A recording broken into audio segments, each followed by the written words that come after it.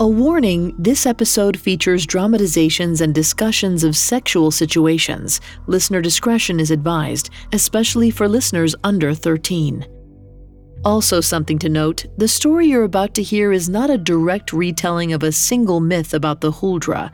Today's episode combines elements from various Swedish and Norwegian legends for dramatic effect.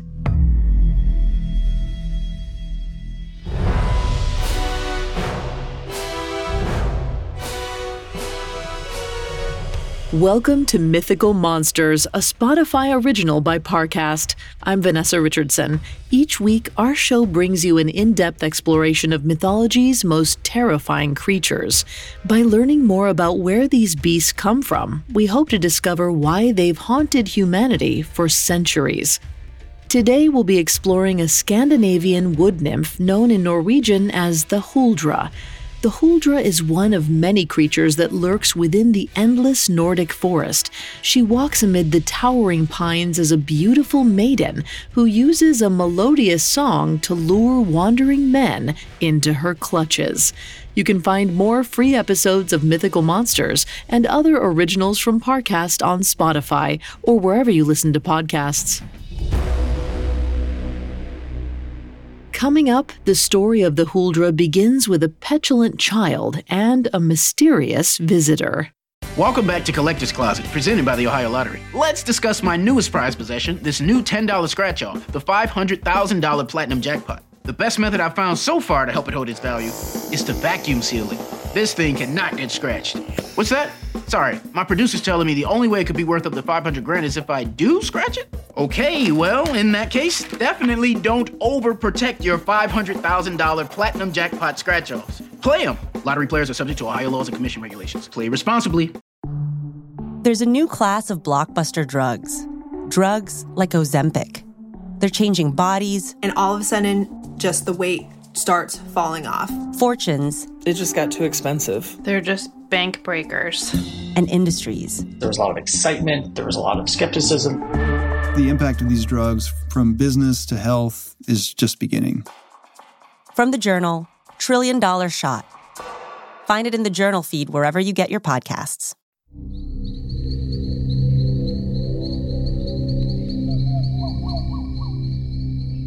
Few things are as enticing to the human imagination as a dark and ominous forest.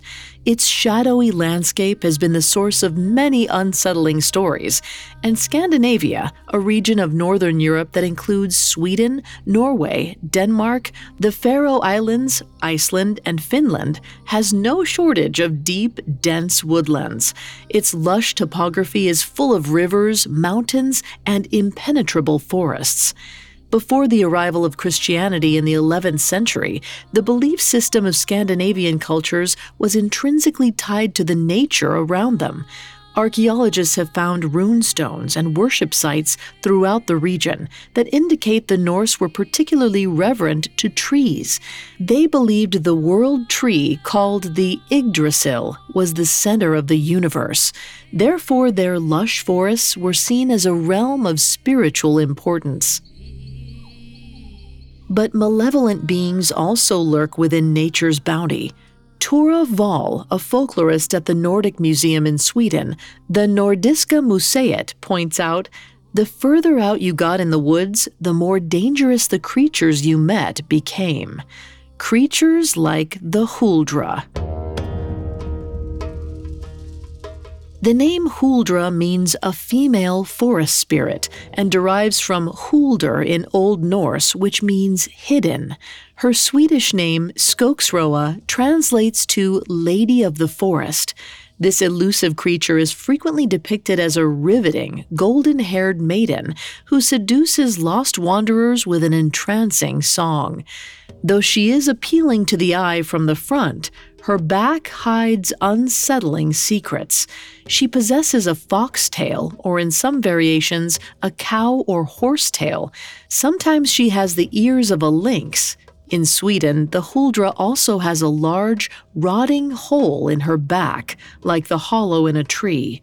Many legends describe Huldra as a temptress who lures men into the forest for sexual rapture. In some of these tales, her victim's life depends on her carnal satisfaction. In others, she thanks hunters for intercourse by blessing them with bountiful game the next morning. Uppsala researcher and author Tommy Kuzala points out, most scholars have interpreted these legends as erotic fantasies emanating from lonely men thinking about women and sexual activities when alone in the woods. But in other stories of the Huldra, her goal is more than sexual satisfaction. It's about reclaiming her lost humanity. These tales recount the Huldra hypnotizing men into marrying her in church, after which her tail will fall off, allowing her to pass as human. This desire to rid herself of her own monstrosity comes up often in Huldra legends. She's said to be incredibly sensitive about her tail, and if a man she approaches mentions it, she'll punish him for his rudeness. On a surface level, the Huldra is merely a warning to travelers to be wary of beautiful strangers, and to please be polite. But her true warning is more dire. The Huldra embodies the mysterious abyss of the deep, dark forest and reminds us that it's no place to wander, for it may be the last thing you ever do.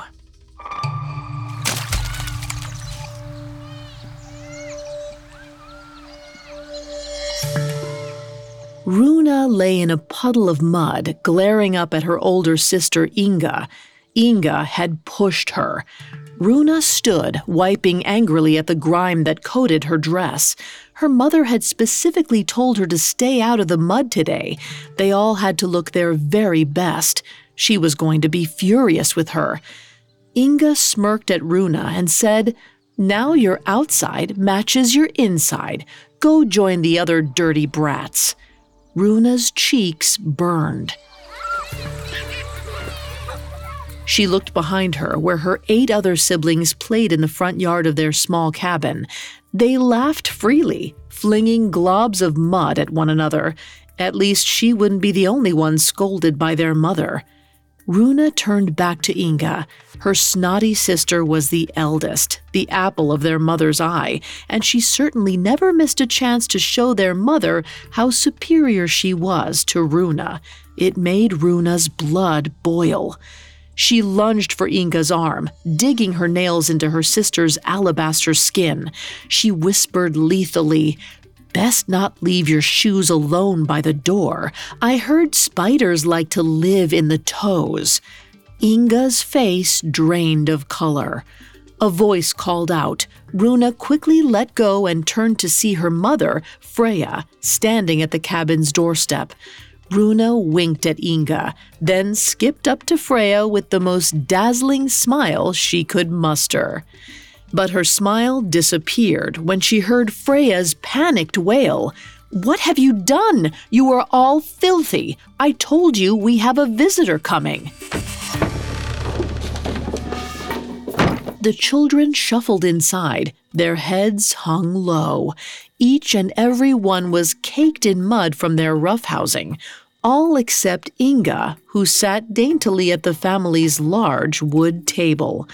Freya hurried about, muttering to herself.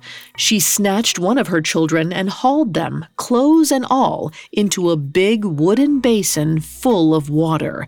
Grabbing a rough-looking scrub brush, she began vigorously cleaning the child. As she worked, Runa heard her whisper frantically, "He cannot see them like this." Runa watched curiously. She had never seen her mother act this way. Whoever was coming must be a very important guest indeed. Runa tried to think of how she could soothe her mother's nerves. She brightened, suddenly realizing she had just the thing.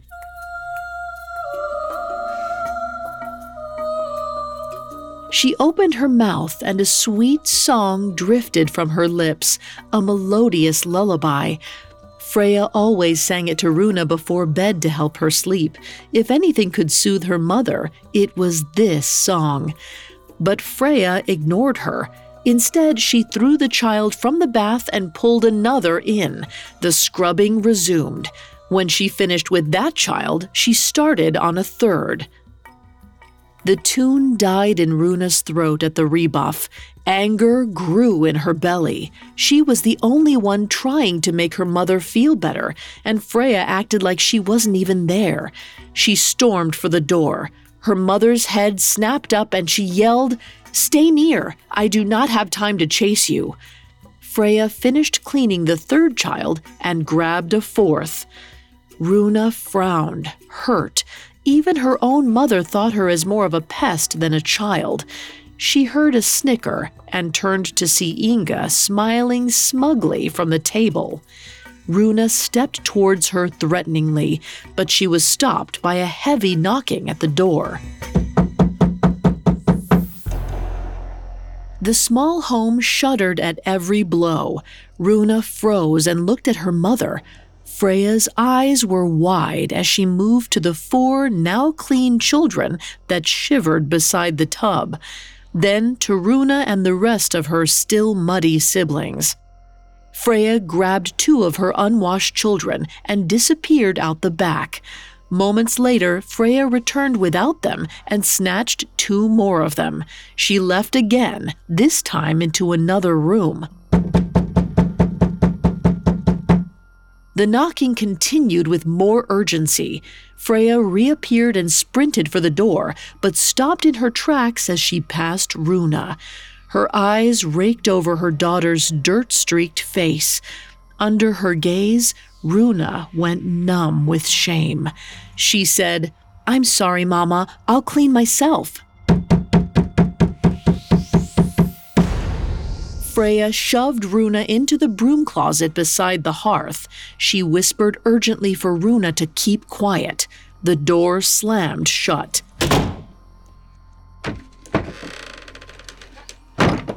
A small blade of light from the door's edge cut through the dark of the closet. Runa pressed her face up against it. She could see a man's immense figure entering the home.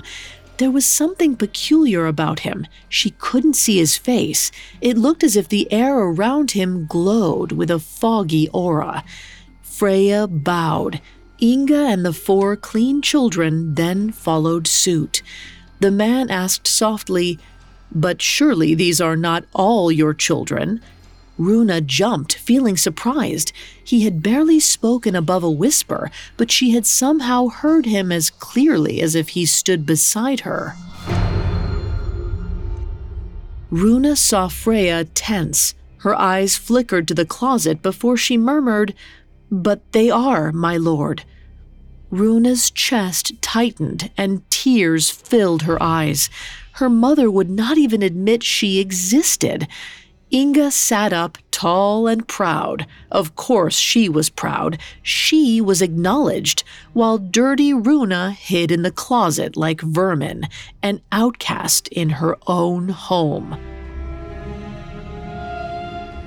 The room went quiet, waiting for the figure to reply.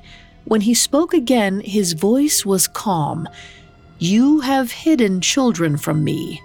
Runa winced. His timbre thundered in her head, as if the very air was speaking for him. Freya started to protest, but a loud boom silenced her. Runa could not see what made the sound, but she did see her mother's face. It was full of terror. A bright light bathed the room in an ethereal glow. Runa pressed her eye against the crack to look for its source.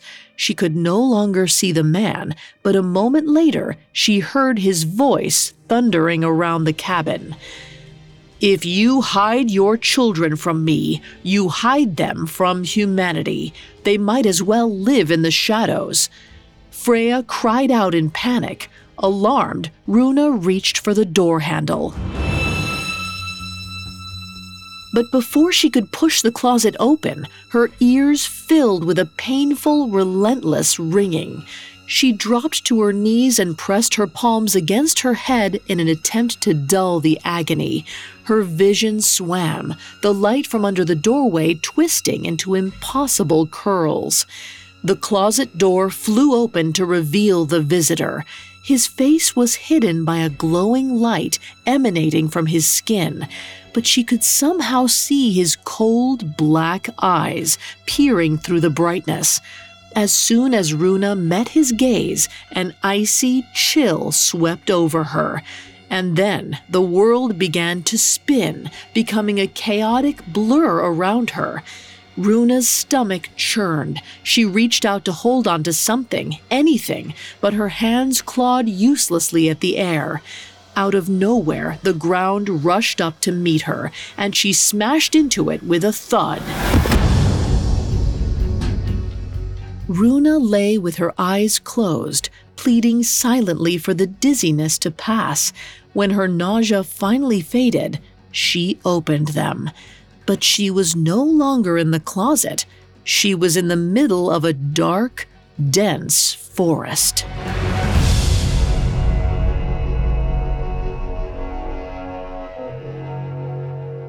Coming up, Runa becomes accustomed to her new home. Life can take some unexpected turns. Some things are easily explained, and others, well, not so much. But that's where the series Unexplained Mysteries comes in. Every Tuesday and Thursday on this Spotify original from Parcast, hosts Molly and Richard investigate the greatest mysteries of history and life on Earth. Whether it's the baffling existence of the gelatinous Oakville blobs, the strange forecast which caused the Kentucky meat showers, or the motives of the maniac known as the Bunny Man, Unexplained Mysteries leaves no stone unturned and no question unasked. If you enjoy the mystifying creatures we cover on this show, you'll definitely want to check out Unexplained Mysteries. You can find new episodes twice weekly or binge their whole catalog, over 150 episodes, whenever you want. Follow Unexplained Mysteries free on Spotify or wherever you get your podcasts. Now back to the story. According to the Christian version of the myth, the Huldra was the daughter of Adam and Eve and was created by a lie. As the story goes, God came to visit Eve one day while she was washing her many children. However, she was only able to make half her children presentable before his arrival, so she hid the rest and lied. And when you lie to God, terrible things happen. The celestial visitor ordained that all the children he could not see would be doomed to hide forever, therefore creating the hidden children of the forest. In Scandinavian folklore, the term Huldra folk, or hidden folk, is a broad term to describe mythical beings that hide in the woods or mountains. They lie in wait among the trees, ready to lead wanderers astray. Even experienced hunters can be duped by the Huldra or her ilk by trails that inexplicably change direction. The Huldra falls into a category of creature known as the Rua. These are keepers or wardens of nature that defend their habitat against human interlopers. Another beast in this category is the Barisoa, a mountain troll who attacks miners that dig too deep. Another well-known Roa is the Shera, a creature that would later be identified with the mermaid. She guards the lake and drowns those who anger her. Both the Shera and the Huldra possess a tail that gives away their bestiality and have historically been painted in the role of seductress who traps her prey using her enchanting voice. According to authors Raymond Kveidland and Henning K. Ziemsdorf, legends surrounding mermaids in particular were a blending erotic fascination with repulsion and fear of the mermaid's animal nature. These beautiful monsters have two faces. For the Huldra, her first face is one of sweet naivete and joy when she happens upon a wandering soul in her forest. But when she feels like she is wronged, she shows you her second face. And this face you do not want to see. Runa stumbled through the leaves and brush with ragged gasps. She looked around the dim forest, disoriented. Moments ago, she'd been in a closet, shut away there by her mother, who was too ashamed to show her mud-covered child to her honored guest. But now, Runa didn't know where she was. She stood and looked around only to see she was surrounded by towering trees. She called out for help, but all that answered her was the wind. Runa tried to retrace her steps. She had seen the visitor's glowing skin, his cold eyes, and then she had somehow spun away from her home and landed here. Was this magic? Runa hauled herself over a fallen tree in the path. She had to get home, to her mother and her family. Even seeing her horrid sister Inga would be a relief. But as she climbed over the tree's massive trunk, her dress's hem caught on a branch and ripped. She grabbed for it, but she lost her balance and fell, slamming to the ground on the other side of the trail. Runa started to rise, but noticed something moving in the forest debris between her legs. It was furry and reddish and was thrashing about wildly like a tail. With a shriek, Runa backed away, worried she'd fallen on some kind of creature. But when she moved, so did the tail. She yanked on it. A sharp sting pierced her tailbone instantly. She gasped. The tail was attached to her. She frantically felt at her back. Her eyes widened. The tail's fur and her smooth skin blended seamlessly together. It wasn't just attached to her, it had grown from her. Her hand slowly traveled up her back. Her fingertips brushed along her taut, youthful skin until she felt it turn rough and dip inwards at a sharp angle. She yelped, drawing her hand away as if it had been stung. Part of her back was missing. It was as if she'd been hollowed out between her shoulder blades. What had the visitor done to her? She was no longer a girl, but a thing. With an angry wail, Runa pounded her fists against the earth. She lay on the ground for hours, sobbing and howling, until finally she fell asleep. When Runa awoke the next day, she squeezed her eyes shut tighter. She prayed that when she opened them, she'd be back in her home's muddy yard, watching Inga's vapid smile staring down at her. It was all just a dream. It had to be. Then she opened them. The vast forest loomed around her. Her stomach plummeted at the sight. She touched her back, her fingers brushing the soft fur of her tail. Fresh tears streamed down her face. She took a shaky breath and slowly stood. Sitting here and crying would not help. She had to get home. Runa walked through the forest for days, but every path led nowhere, and every landmark was unfamiliar. It became clearer and clearer that she was very far from home. Somehow her grief began to fade, and soon questions swirled around her mind. She wondered if her other unwashed siblings were somewhere in the forest, hiding from her, or if maybe they were lost like she was, unless she was the only one this had happened to. As she walked through the trees, her thoughts only grew darker. Did her mother have a choice between her children? Had she chosen Runa for this fate? Runa felt the wind go out of her. She thought of Freya shoving her into the closet like she was a blight on the household. Days turned into months. Runa soon adapted to the forest. Her footsteps became skillful and soft, and she fed on whatever vegetation she could stomach. She grew tall, and her legs became long and lithe. To accommodate her new womanly figure, she expanded her dress by weaving leaves into the hem and seams. Its coloring allowed her to blend into her surroundings, as if she wasn't even there. The longer Runa roamed, the less she thought about her family. One day she realized she no longer knew where she was going or where she had come from. All she knew was the forest and the dull ache of unquenchable loneliness.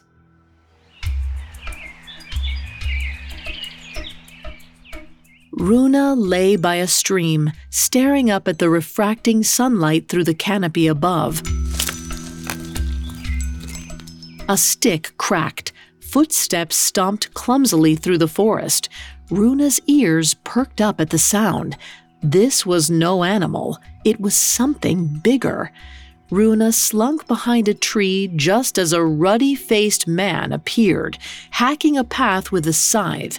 He stopped to unlock a canteen from his belt and took a long, deep drink. Runa peered out, studying his face with wide eyes. It had been so long since she'd seen someone who looked like her. Foggy memories floated through her mind. A woman's loving gaze, a child's unbridled joy. No, several children, laughing as they played. She did not recognize these people she thought of, but the sight of them warmed her. And when she opened her mouth, a song drifted from her throat. Its notes were sweet and heart-wrenching, its cadence smooth. Runa felt the melody wrap around her like a soft blanket. The man stopped drinking to listen, enraptured. Runa slowly stepped out from behind the tree and watched as awe spread across his face. His eyes took her in hungrily.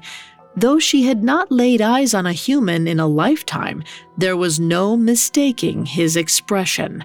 Runa realized that he desired her. She was wanted.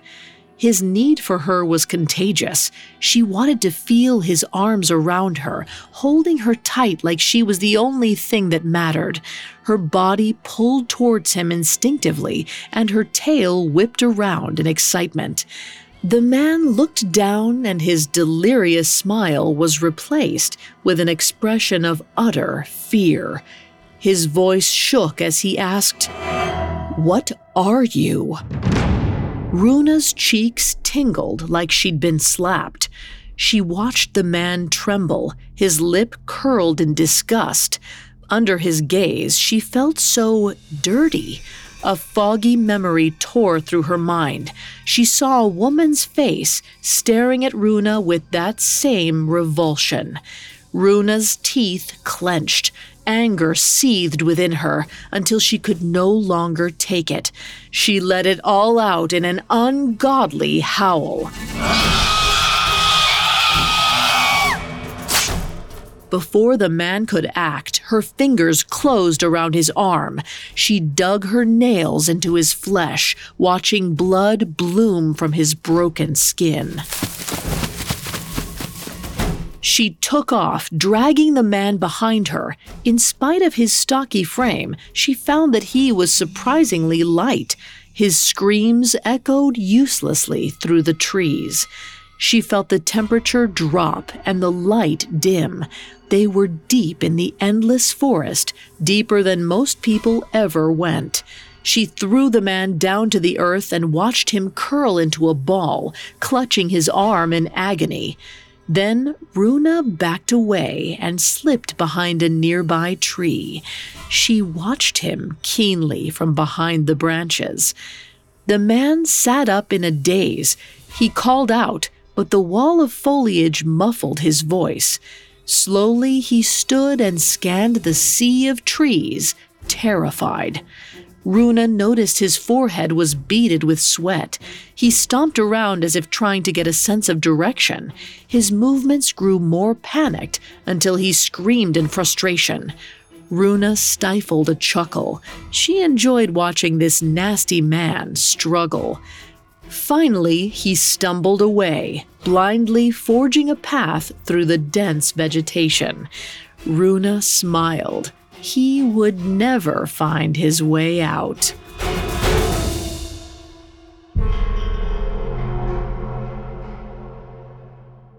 Coming up, Runa tries to escape her curse. Now back to the story.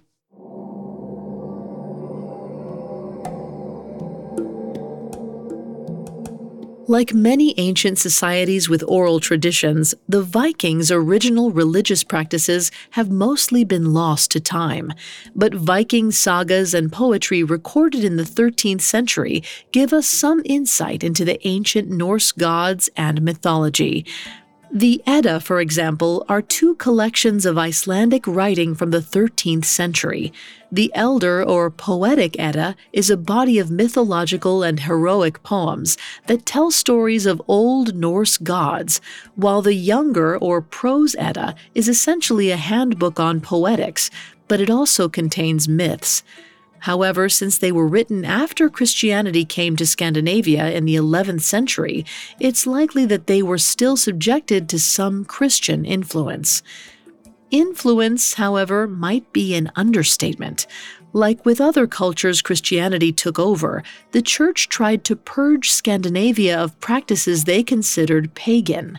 Authors Kveidland and Ziemsdorf write, "From the perspective of the Church, the spirits of the farm, forest, field, river, lake, sea, and air were typically seen as evil."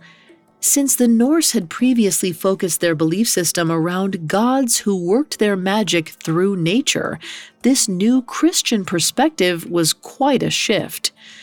But the story of the Huldra was not destroyed with the spread of Christianity, only repurposed. She was a useful creature for the Church because she already possessed sinful qualities. She is a gorgeous temptation, hiding an evil deformity beneath her clothes, waiting to steal your soul. The Church saw the Huldra as a wanton female who could literally destroy a man if he falls prey to his urges. As mentioned earlier, she was linked to Eve, the original sinner. As we saw, it was Eve who hid her unwashed children from God and lied to him. But Christianity also changed the Huldra's lore by adding a moral to her story. Even the Huldra had an opportunity to rid herself of sin and find her way into goodness. All she had to do was get married.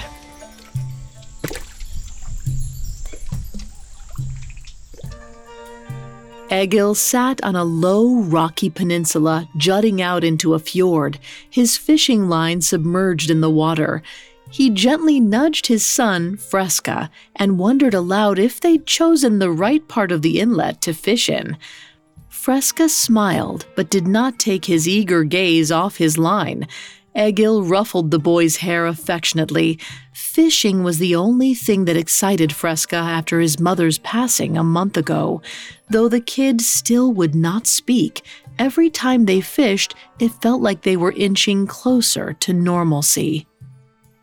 Egil gazed out at the vast, wooded cliffs that lined the fjord. His wife had loved to fish too. She somehow always knew which side of the valley would yield the most, a skill Egil was not as adept in.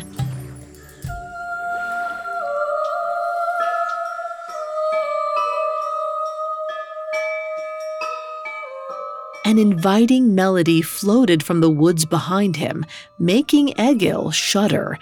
He looked over at the tree line, his skin tingling. A beautiful woman stood at the forest's edge. Long, golden hair fell around her shoulders in a cascade of curls. Her sweet lips gently parted as a sensuous lullaby continued drifting from her mouth. He tried to speak, but he could only sit there, agape at her loveliness. The world receded, everything becoming dim and blurred. Everything but her. Runa carefully curled her tail up beneath her dress, keeping her eyes locked on the fisherman. She had seen the way he nudged his son, the love he had in his eyes for his boy. Observing the father and son had made her feel so lonely. There was nothing more she wanted than that, their companionship. And now he looked to her with that same love. It gave her chills. Runa slunk toward Egil until she stood directly before him. She slowly lifted a hand and pressed it to his face, sighing deeply as she did so. It had been a long time since she had touched another human, and his skin was so smooth. Her cheeks grew hot, and an urgency took over. She took his hand and moved it to her breast. The boy laughed uncomfortably, startling Runa. The fisherman's delirious gaze suddenly sharpened, and he pulled back. He looked at his son and then back at Runa, alarmed. Hurt stung Runa. She asked with an edge to her voice if she had done something wrong. The man shook his head no and blinked rapidly. Then he stuttered out his name, Egil. He nodded to his son. "This is my boy, Fresca. He knows it is not right to touch a woman who is not your wife." Runa cocked her head. Wife. The word sounded familiar. She noticed Egil's hand protectively flying to Fresca's shoulder. Another word came to mind, family.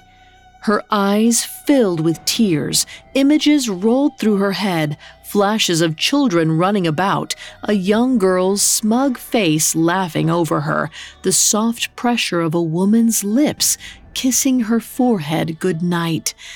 She had been part of a family. Runa wrung her hands with grief, realizing she no longer knew anything about them or where they were. These faded scraps of memory were taunting her, nothing but relics of all she had lost. She stared at Egil's strong arms, how protectively he held Fresca. They could be her family. The thought made Runa break into song once again. Egil's eyes glazed over, and his mouth slacked in a lopsided smile. She grabbed his hand and whispered in his ear. She told him to take her home so that she could become his wife. Runa skipped beside Egil as they walked. Every now and then she looked back at Fresca, who followed behind them. The boy stared at her blankly. She worried that he could see her tail, so she lifted it higher under her dress, feeling its muscles strain. Up ahead, the roofs of a small town appeared above the treetops. Runa's heart pounded at the sight. She had finally been rescued from the forest. No longer would she have to be alone. She laughed with excitement and squeezed Egil's hand, relishing as his rough skin rubbed against hers. They stepped out of the wooded trail and onto a dirt road. A group of deep voices were approaching from town. She felt Egil stiffen at the sound. He shook his head again, glancing back at Fresca and then at Runa. His eyes lowered to their hands, clasped together. Runa went cold. She was losing him. Egil softly asked what had happened. Runa's voice quivered as she told him they were to be married. Egil stammered, "But my wife has only just died. What will people think?" The approaching men waved to Egil from a few yards away. Runa watched Egil glance at them furtively before turning to Fresca and telling him to go greet them. Fresca hesitated, but did as he was told. Egil turned to Runa and said, "Wait here and maybe keep out of sight." Bile rose in Runa's throat. He wanted her to hide. The painful memory of the woman shoving her into the closet returned. She remembered the woman's eyes were filled with shame as she swung the door closed, leaving Runa alone. Fury blinded Runa and she squeezed his hand tightly, then as hard as she could. She felt his bones give way. Egil screamed as his hand shattered in her grip. When his eyes met hers, she saw he was terrified of her. Runa's heart broke. A quivering sob shook her. He was just like the first man in the forest. She yanked him off the road, away from the prying eyes of the approaching men. Once within the safety of the trees, she threw Egil to the ground. He lifted an arm defensively, his limp fingers flapping about uselessly on his mangled hand. Her tail lashed out from under her dress to whip across his face. His head jerked violently to the side. Her tail swung again, slapping him the other way. He tried to shove her off, but only managed to grab hold of her dress's collar. He pulled, tearing the woven leaves from the dress fabric. Runa wrestled out of his grip, but her struggle only ripped the dress more. Her right seam split, causing the entire side of the dress to flap open, exposing her chest and back. But Runa barely noticed. Her vision had clouded with rage, and she could hear nothing but the sound of her tail smacking Egil again and again. Finally, a sickening crack jolted Runa from her trance. She stood over Egil, panting. Egil lay still. The only sound was the soft wheezing that came from his laborious breaths. Blood poured from a broken nose and the seeping gashes that covered his face. The tail's lacerations had split his skin, exposing the cheek muscle beneath it. She stared at him with red-rimmed eyes. Then she turned to leave. Fresca stood by a tree a few yards away. His saucer-like gaze was fixated on her legs. She looked down, seeing her tail hanging between them. Her hand flew to the ruins of her blouse. The child had seen her back. Runa's eyes narrowed at Fresca. The boy must have realized she was not human. She raised her tail threateningly. One word of mockery, and she did not know what she would do. The boy whispered in a soft voice, "Your dress is torn." Runa was caught off guard. She stared at him for a long moment before covering herself with her shredded dress. As she did so, she searched Fresca's face for any sign of mockery or disgust, but she found none. Runa walked away from the shuddering mess of blood that was Egil. As she passed Fresca, she whispered, "Next time you go to the fjord, try fishing on the eastern side."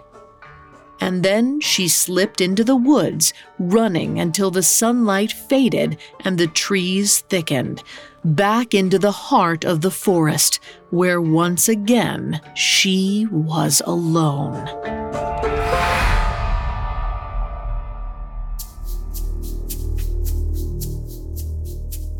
The Huldra may be a cautionary tale, but she's not entirely evil, just as the forest is not entirely cruel and mysterious. Authors Kveidland and Ziemsdorf write, "The people responded to nature in the way they experienced it, namely as animate and possessed of will, and thus capable of aiding humans but also of doing them harm." Swedish folklore specialist Jonas Angman argues that many tales of forest creatures disappeared in the 20th century when Scandinavia was urbanized, since becoming lost in the forest became less and less threatening to most people on a daily basis. The stories became less of a warning and more of a tradition or entertainment. But the rapid urbanization of rural countries brings up another, more modern fear.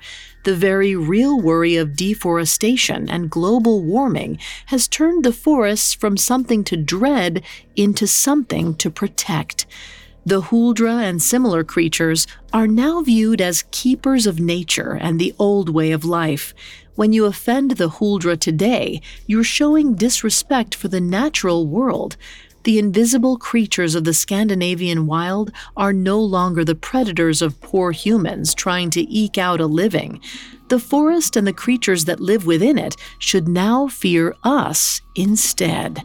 As folklorist Tora Wall points out, they are the good ones. We are the bad ones. We have switched places in the narrative.